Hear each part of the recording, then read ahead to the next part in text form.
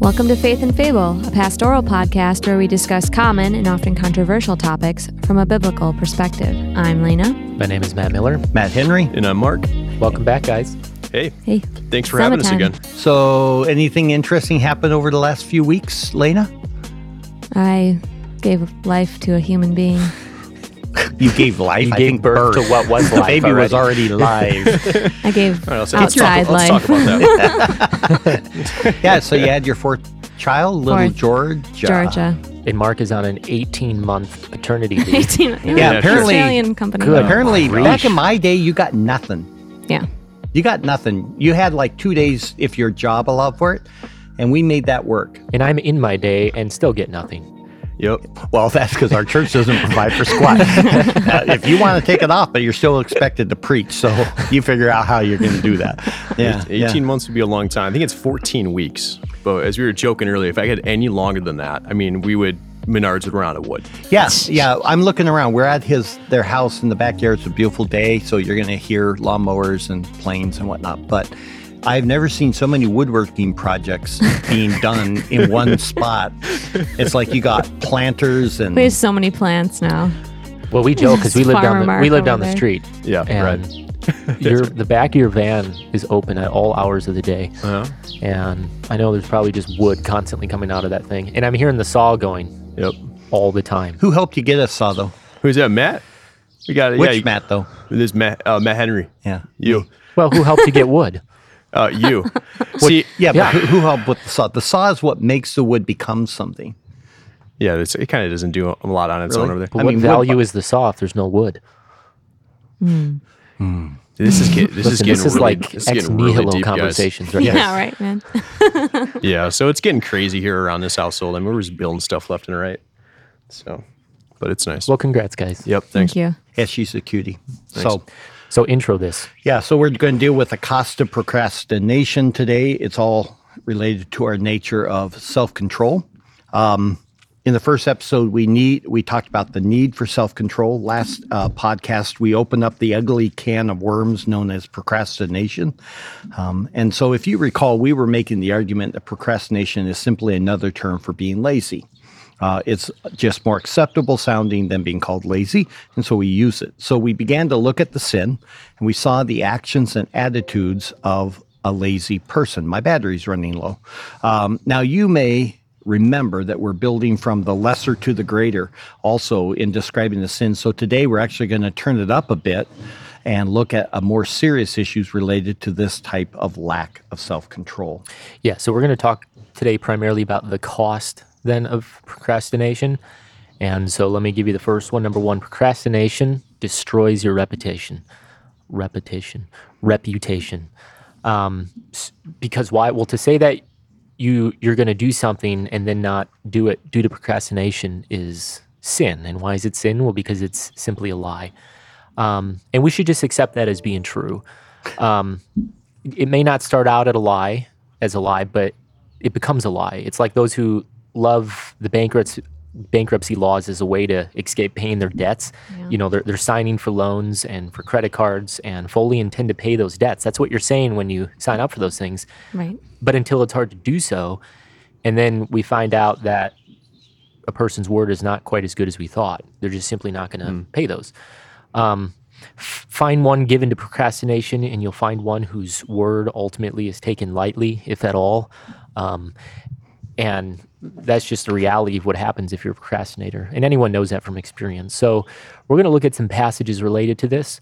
The first one is Matthew chapter 5, where Jesus is there speaking of taking oaths. And starting in verse 33, would you want to read that? Sure, you got a reader. Bam. Oh, that's right. I'm not used to that. That was always a high point. Again, you have heard that the ancients were told, "You shall not make false vows, but shall fulfill your vows to the Lord." But I say to you, make no oath at all, either by heaven, for it is the throne of God, or by the earth, for it is the footstool of his feet, or by Jerusalem, for it is the city of the great king. Nor shall you make an oath by your head, for you cannot make one hair white or black. But let your statement be yes, yes, or no, no. Anything beyond these is of evil. Okay, so it's a passage that's often discussed with regard to oath taking, and for obvious reason, but it's also frequently misunderstood or misquoted, because the point is how the people became clever in taking their oaths, and that's what you need to understand. So the goal was to leave them an escape clause, sort of like children who say, but my fingers were crossed. And what all Jesus is saying is that when you say you will do something, simply put, you're committed to do it. So what's that got to do with procrastination? Well, a lot, actually, because how often, just think about this, how often is the tendency of those who like to procrastinate to then make promises? Think about the ones who are consistently unfaithful to keep their word. They say they'll do it, and they don't. And then you say, hey, can you do this? And they say, sure, I can do that. And you look at them because it's like, well, you don't. And so then no, really, I swear I'll do it. I promise, on a stack of Bibles. And they like to make these oaths, and they're trying to convince you that this time they're going to be serious. But all Jesus is saying in this passage is, look, if you're going to say something, let your yes be yes or your no, no. In other words, you should be a person of integrity. And that's really at the issue of procrastination, is that you essentially are a liar. You cannot be trusted. And people lose sight of this a lot of times. It literally takes but a few moments of unfaithfulness to destroy what is so difficult to create, which is a godly, faithful reputation. Yeah. In fact, this is why an elder is a man who is to be above reproach. He's to be a man of his word. That's the point. Others need to be able to depend on him. He's one who is faithfully living out his life before the church as an example of everyone in that church to be able to follow. And this is also why the longer you allow procrastination to rule in your heart, and the actions, let me say that again. The longer you allow procrastination to rule your heart and actions, the longer it will be for people to trust you and trust that you have changed. There are people that we know that will require a very long time before we're truly going to believe that they have turned from that sin. And this is something worth thinking about, because what's frustrating is that a person has shown themselves unfaithful time and time again to their word, and then they are faithful, and they assume that everyone should just like fall over praising them. It's like, all you did was keep your word. I mean, that's like basic. You've got, how old's Naomi? 4. Really, that old? Yeah. Goodness. Anyhow, so you got a 4-year-old. Now, she's learning how to be faithful, right? She doesn't always do everything well. And so you're going to praise that because they're a 4-year-old, but a 24-year-old? By then. Right. Yeah. I mean, well, the longer you allow that sin to be a defining part of your life, then the harder it is to break that and then bring it under control as well. There's always exceptions to that, of course, but you'll find that this is what's the norm. And anyone who's lived life knows this.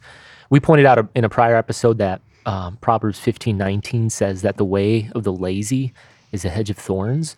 And you can apply that passage to most sins that are life-dominating or defining. Yeah. The longer that you live in that hedge, so to speak, then the deeper in you go. And so therefore, it's just much, much harder to get out. Yeah, so one time of not keeping your word or procrastinating, not a big deal. You can repair that quickly. But a life of it, you've got a life now of call that backing spiraling. Out. Right. Yeah. This is a point, obviously, for parents, just sort of as low-hanging fruit here, I guess. Start early and be diligent in addressing a child that procrastinates, and do not honor it because it's deadly. It really is. And of course, that assumes that the parent is not a procrastinator. It's really bad is, well, I can't because I do it. It's like, well, then you need to stop too. Model what it looks like to repent. The next passage we'd look at is 1 Corinthians 4, 1-5. Let a man regard us in this manner, as servants of Christ and stewards of the mysteries of God. In this case, moreover, it is required of stewards that one be found trustworthy. But to me it is a very small thing that I may be examined by you or by any human court. In fact, I do not even examine myself. For I am conscious of nothing against myself, yet I am not by this acquitted, but the one who examines me is the Lord. Therefore, do not go on passing judgment before the time, but wait until the Lord comes, who will both bring to light the things hidden in the darkness and disclose the motives of men's hearts. And then each man's praise will come to him from God. All right. Now, this one invokes that common statement of the time about being a steward. We don't have stewards in our culture, but they certainly did. The point of verse 5, though, is not to make all judgment null and void, where he says, for he says the opposite in the very next chapter, that he's already made certain judgments. Rather, it's judging his work for the Lord is a minister, his work for the Lord as a minister of the gospel. But don't miss the point. Here's what we're going to drive at. There are some things that you just need to leave alone and let them play out. Hasty judgment can be destructive. But there are other things that should be judged quickly, things that are clearly sinful, which is why Paul says in 1 Corinthians 6 that he's already judged the man who was living in sin with his stepmother. But the greater question for us is, what has God given you to be steward of? Many will say very little. In fact, I've asked this on occasion. It's just like, well, what are the things you're a steward of? And people are like, I don't know, not much. But in reality, think about all the things that every one of us has that we are responsible as a steward. Our life, our health, our environment, our family, our spiritual life, the gospel. Those are just a few. We could go on. But my question is, what's your reputation in those areas? This gets into that issue we talked about last time on gluttony and laziness, right? Yeah. What's your reputation? What is your plan to develop a godly reputation? And what we hope is that through this series, you're going to find some help in addressing the issue of self-control. But right now, we're just simply trying to reveal the sin. So we're going to ask you to keep hanging in there. Yeah, and on that, it's also helpful when you realize there's a weakness or a shortcoming in your character or in something. Let's just say it's gluttony. Let's say it's lack of self-control over what you eat. It's helpful to not keep talking about wanting to fix it. Yeah. Because, I mean, I see so many people take to Facebook all the time and just say, I'm starting a new 30-day thing or turning over a new leaf, and they just keep talking about it, but their life is evidencing the opposite. Well, you're doing nothing but harming your reputation because you keep wanting to make public intentions or stating your intentions publicly, but it's breaking your reputation all the more, and you're becoming less trustworthy. But now that's not what your intention, though, is you're thinking that maybe by making this public that it'll keep you more faithful. Sure. But it doesn't, accountability. because it's a heart issue. It's got nothing to do with what other people do. It's ultimately you're going to make that decision. Right. Yeah. Now, we're going to argue for having somebody hold you accountable at the end here, but before we do that, if you're given the lies, right? You could have an accountability partner and still lie through your teeth. Yeah. and so accountability is useful, but only if you use it faithfully. Right. It still gets back to you, always back to you. Yeah, that's a good point. Secondly, we would say procrastination harms you and your family. And this is one of the most painful things to watch, truly, when a home is systematically dismantled due to a person's laziness. And one way this is done is, this is an easy one, but through loss of income or the lack of needed resources, but due to your lack of diligence. Demotions and unemployment are always hard on a household. It affects all those around you and that have been entrusted to your care. At the same time, though, it frustrates me because our government now comes alongside so quickly to protect you in your unfaithfulness. Well, that's what last time I think it was that one, but we were talking about. It's so difficult for a person to truly come under a good discipline in many ways because there's so many safety nets. Yeah. And so they never learn. And therefore, their heart and their character is never addressed. And that's what happened to me because my father I think I told the story. My father always bailed me out. Yeah. But he did have a conviction that once you move out of your home, you're on your own. And that was part of his letter. He's like, I love you, buddy, but you are no longer in my home. That means you knock before you come in. And I moved across the nation to Texas, but I knew Dad was serious. And it was amazing the mind shift that took place. It's like, Dad's not helping me. And so I had to figure it out. So, I made $20 a day and I had to somehow live on my own, make a car payment, make a rent payment. Yeah. And I'll tell you, I went from a 34-inch waist to a 28-inch waist in something no like time. a month. It was crazy. Nice. Go ahead. Yeah. So the point, though, is procrastination not only harms you, but those around you. And again, one way is through something like loss of income. But a second way, when it comes to the issue of parenting, is when you're procrastinating, there's therefore a lack of diligence and faithfulness in the training of your children Yeah. in a manner, that's consistent with fear and admonition of the Lord. So Proverbs 19:18 says this. Discipline your son while there is still hope, and do not desire his death. And as pastors, we would just plead with parents to take heed of this. There is a point in time when your child is no longer yours and you can't do something. And that's actually oftentimes before they even leave your home. There's just this point where they're truly their own person and you realize, I don't intimidate them. I can't, I can't do it. There's a time and a place where you need to be disciplining or you actually are, without intending to, you actually are causing your child to suffer harm. And that's heartbreaking. In Proverbs 13:24, it says this. He who withholds his rod hates his son, but he who loves him disciplines him diligently. Now, this is not just talking about spanking. It's constrained and defined by a godly purpose.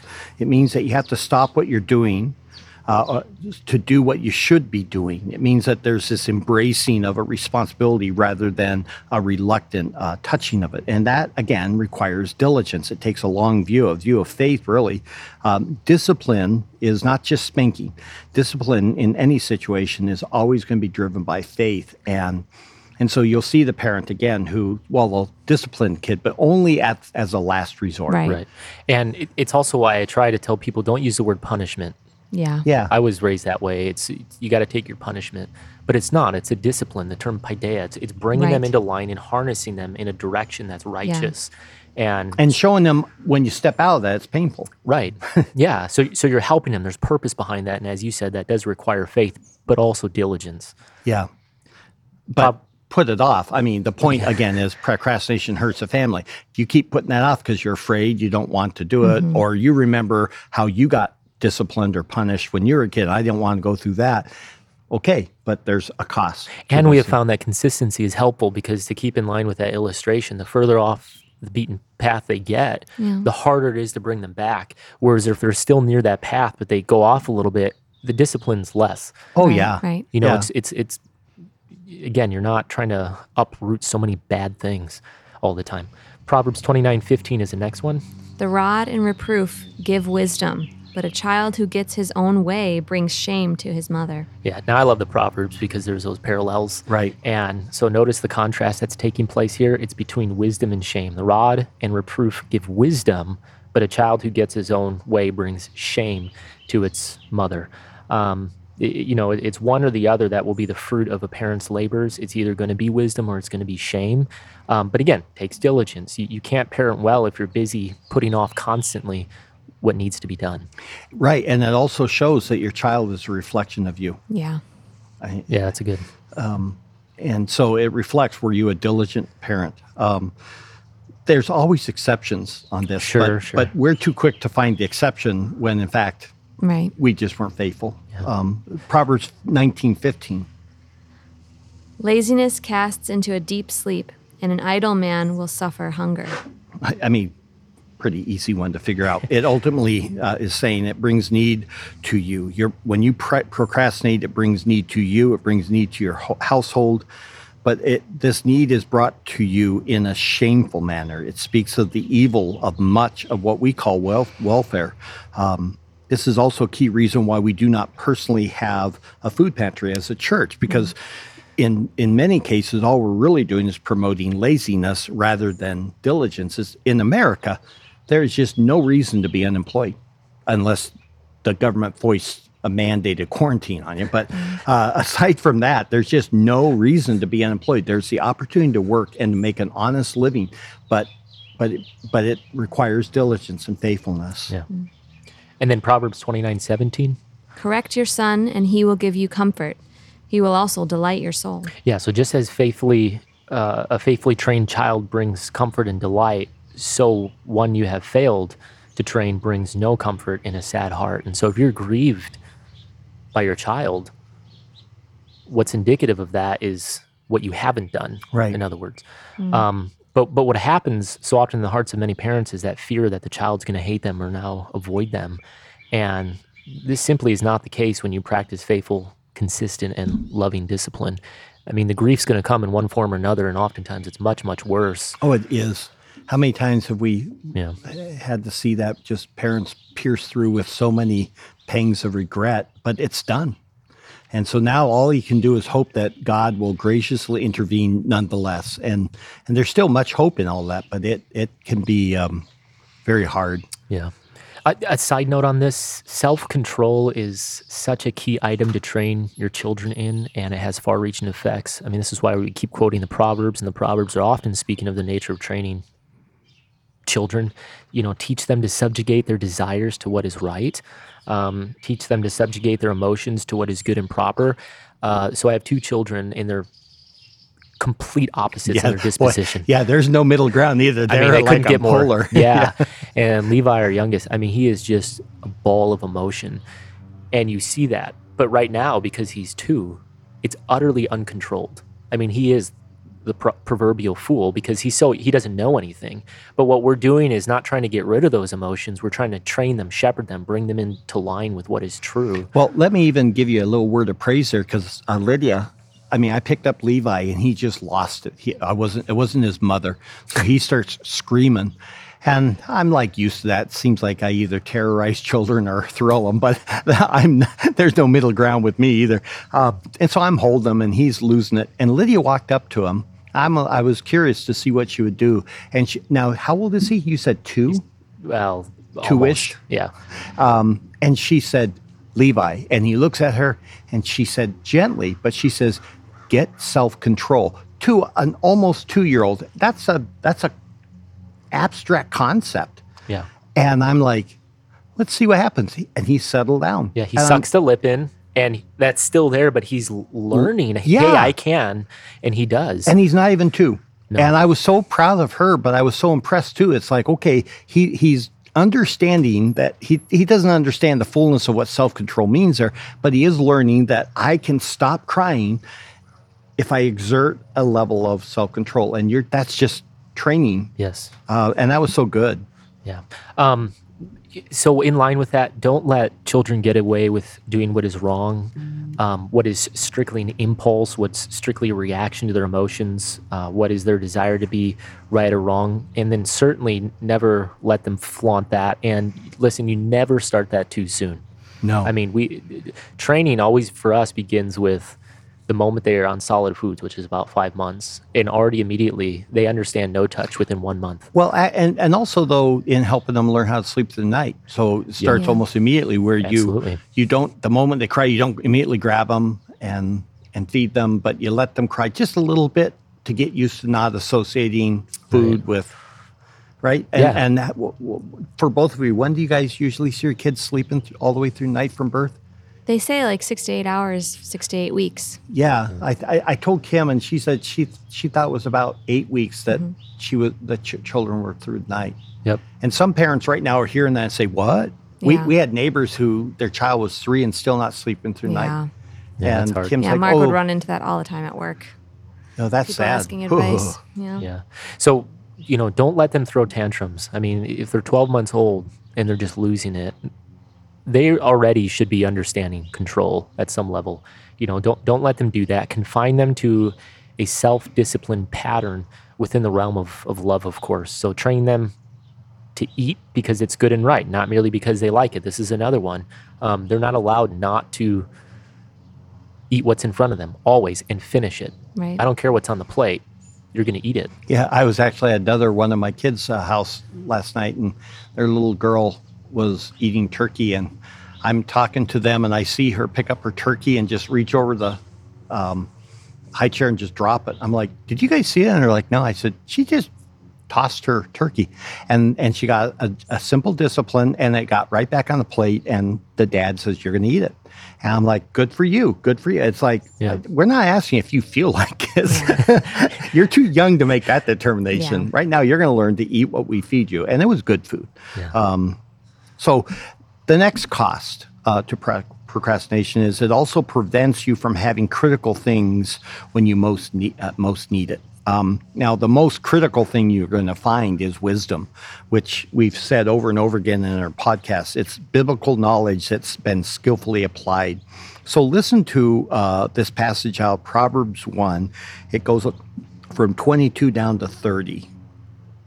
How long, O naive ones, will you love being simple-minded? And scoffers delight themselves in scoffing, and fools hate knowledge. Turn to my reproof. Behold, I will pour out my spirit on you. I will make my words known to you. Because I called and you refused, I stretched out my hand and no one paid attention, and you neglected all my counsel and did not want my reproof. I will also laugh at your calamity. I will mock when your dread comes. When your dread comes like a storm and your calamity comes like a whirlwind, when distress and anguish come upon you. Then they will call on me, but I will not answer. They will seek me diligently, but they will not find me. Because they hated knowledge and did not choose the fear of the Lord. They would not accept my counsel. They spurned my reproof. All right, that's a painful one, but it's one I reference a lot in counseling, that there's a point in time in your life that you need to store up wisdom, and that's always during the easy times.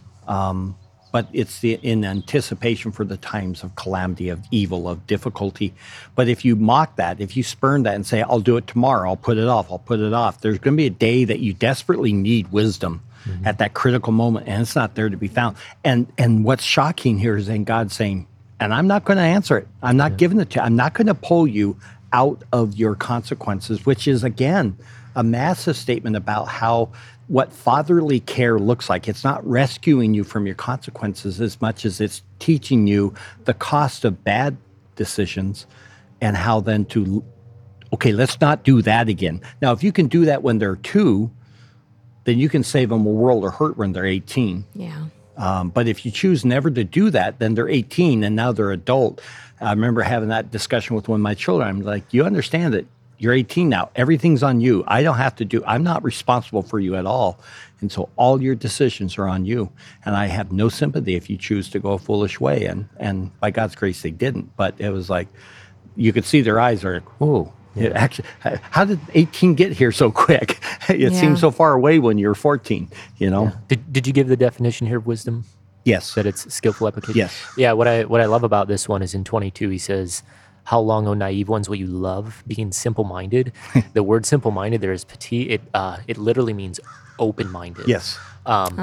So it's the idea that you're letting all and everything flood your mind, your thoughts, and you've never learned how to take what is true and skillfully apply it because you don't know what to do with it. You're an open-minded person and you view that as good. I mean, he says that you love being that here. Yeah. And God would say it's not good to be open-minded. No, in fact, in a podcast, I can't remember which one, we actually talked about the Christian mind is a closed mind. Right. It's actually closed and confined by the Word of God and wisdom, rather than always thinking that we need to be out there open-minded, receiving, not judging. Yep. So anyhow, next passage would be Proverbs 24:30-40. I passed by the field of the sluggard and by the vineyard of the man lacking sense. And behold, it was completely overgrown with thistles. Its surface was covered with nettles, and its stone wall was broken down. When I saw, I reflected upon it. I looked and received instruction. A little sleep, a little slumber, a little folding of the hands to rest. Then your poverty will come as a robber, and your want like an armed man. Now, before you say something, as she's reading that, I'm thinking of a Dave Ramsey meme I saw on Facebook that popped up several times during the quarantine and people are no longer working. And it's him and says something like, so what do you think of my saving up 6 months worth of wages now? Yeah. Because so many people think it's extreme and this and that. And that's just one of his counsel is save until you have 6 months wages and then you can start doing other things like debt reduction. But people over and over, it's just too extreme. And all of a sudden, here it is. Yeah. Yeah. And I mean, there's not a lot of comment here. It's pretty obvious what the meaning is. But what I like about it is how he actually learns wisdom by observing the fool. And how often we will look at folly in this world and try and sympathize with it. But what he does is he looks at it and he seeks to learn from it because in it, this man's destruction has come upon him. The next one would be procrastination then is poison to your own soul. Time is either a friend or it's our enemy. Procrastination always tells you, and this is what's so deadly about it, it always tells you that there's more time. And that is just a vicious lie, and it's something that we often believe. Well, the illustration I always use on that one was many years ago, I read a newspaper article about this Minnesota farmer's wife who went for her daily walk. She's just walking down the road. And you know those big rolls of hay now? They're not bales, I guess. They're just massive rolls. So, well, they weigh like a ton or two. Mm-hmm. As she's walking by one, the rope that was attaching it to the trailer snapped, and it fell on her and crushed her to death. And you're like... A wide open... Yeah, you're in the middle of Minnesota. There's no one there. And she's just taking a walk down a country road, and a hay bale falls on her and crushes her to death. When I was a police officer, I remember another time I got called to a dead body. Hated those calls. We walk into the house. We have to go find the dead guy. And he literally was, he had just stepped out of the shower, and he was stepping between the bathroom door and his bedroom door across, a 4-foot wide hallway. Yeah. And he just fell over dead. He had a massive heart attack and just was dead. But you could see he had literally just finished drying off and was heading in to get dressed. Instead, he's just dead. And I'm like, no one had this planned. We don't know the time. We don't know time that we'll stand before God to be judged. We don't know this time in which calamity is going to come. We just don't know. Yeah, I remember what always struck me when you would tell stories like that, because it struck you, was when you would show up to something like that, you'd sometimes notice a calendar hanging on the wall. I try to actively find their calendar. Yeah, and you're seeing all the events they have planned. I mean, family things that look like joy, all that stuff. And yet what they never have written down is day of death. Yep. No one plans for it that day, and because we assume it won't be that day. And that's what procrastination tells you. It's, I can do it tomorrow. Yeah. And then the famous tomorrow never gets here. Yeah. Deuteronomy 32:29 says, would that they were wise, that they understood this, that they would discern their future. So to understand this requires that we understand the context, of course. This is a song, and it's that famous one in Deuteronomy 32 that God actually gave to Moses under the inspiration of the Spirit to teach the nation certain truths prior to them entering the promised land. And if you read the prior 28 verses, you find that it recounts God's faithfulness, but also the reality of what will be Israel's unfaithfulness. Right. And so in verse 29, it is simply saying, oh, that you would not forget these words, that you would maintain a level of self-control and remain faithful, which of course they didn't. Right. And then Psalm 39:4, it's written, Lord, make me to know my end, and what is the extent of my days. Let me know how transient I am. And again, very simple to understand. It's something we truly, though, need divine help. That's what's interesting is the psalmist, I believe it's David, is saying, I need you to help me to see that because we're so easily distracted, which is why the writer says, help them.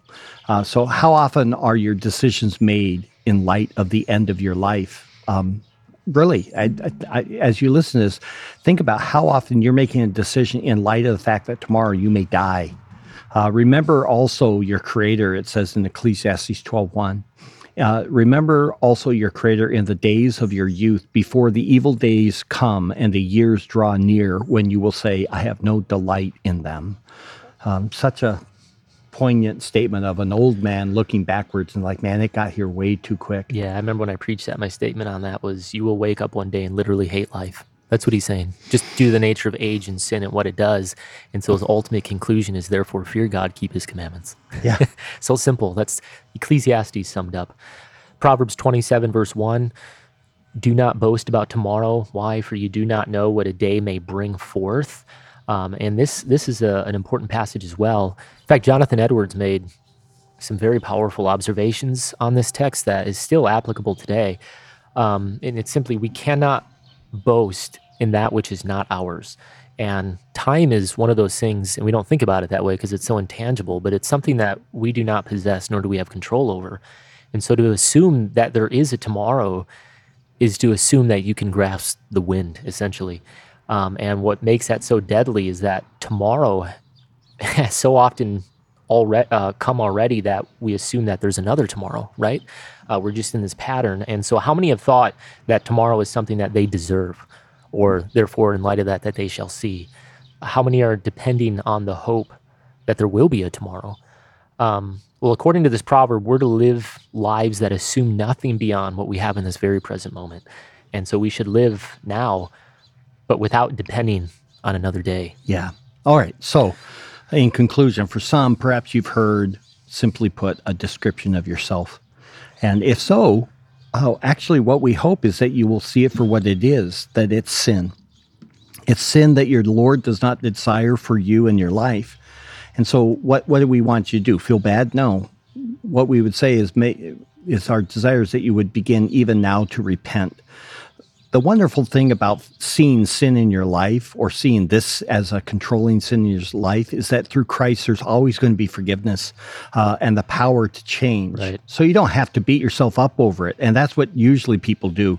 They go through this, I call it evangelical penance. Maybe if I whip myself and debase myself enough, this time it will be different. It's like, no, the means by which this is going to happen is confess and then reorient yourself and start again. You can confess it, because God has promised forgiveness.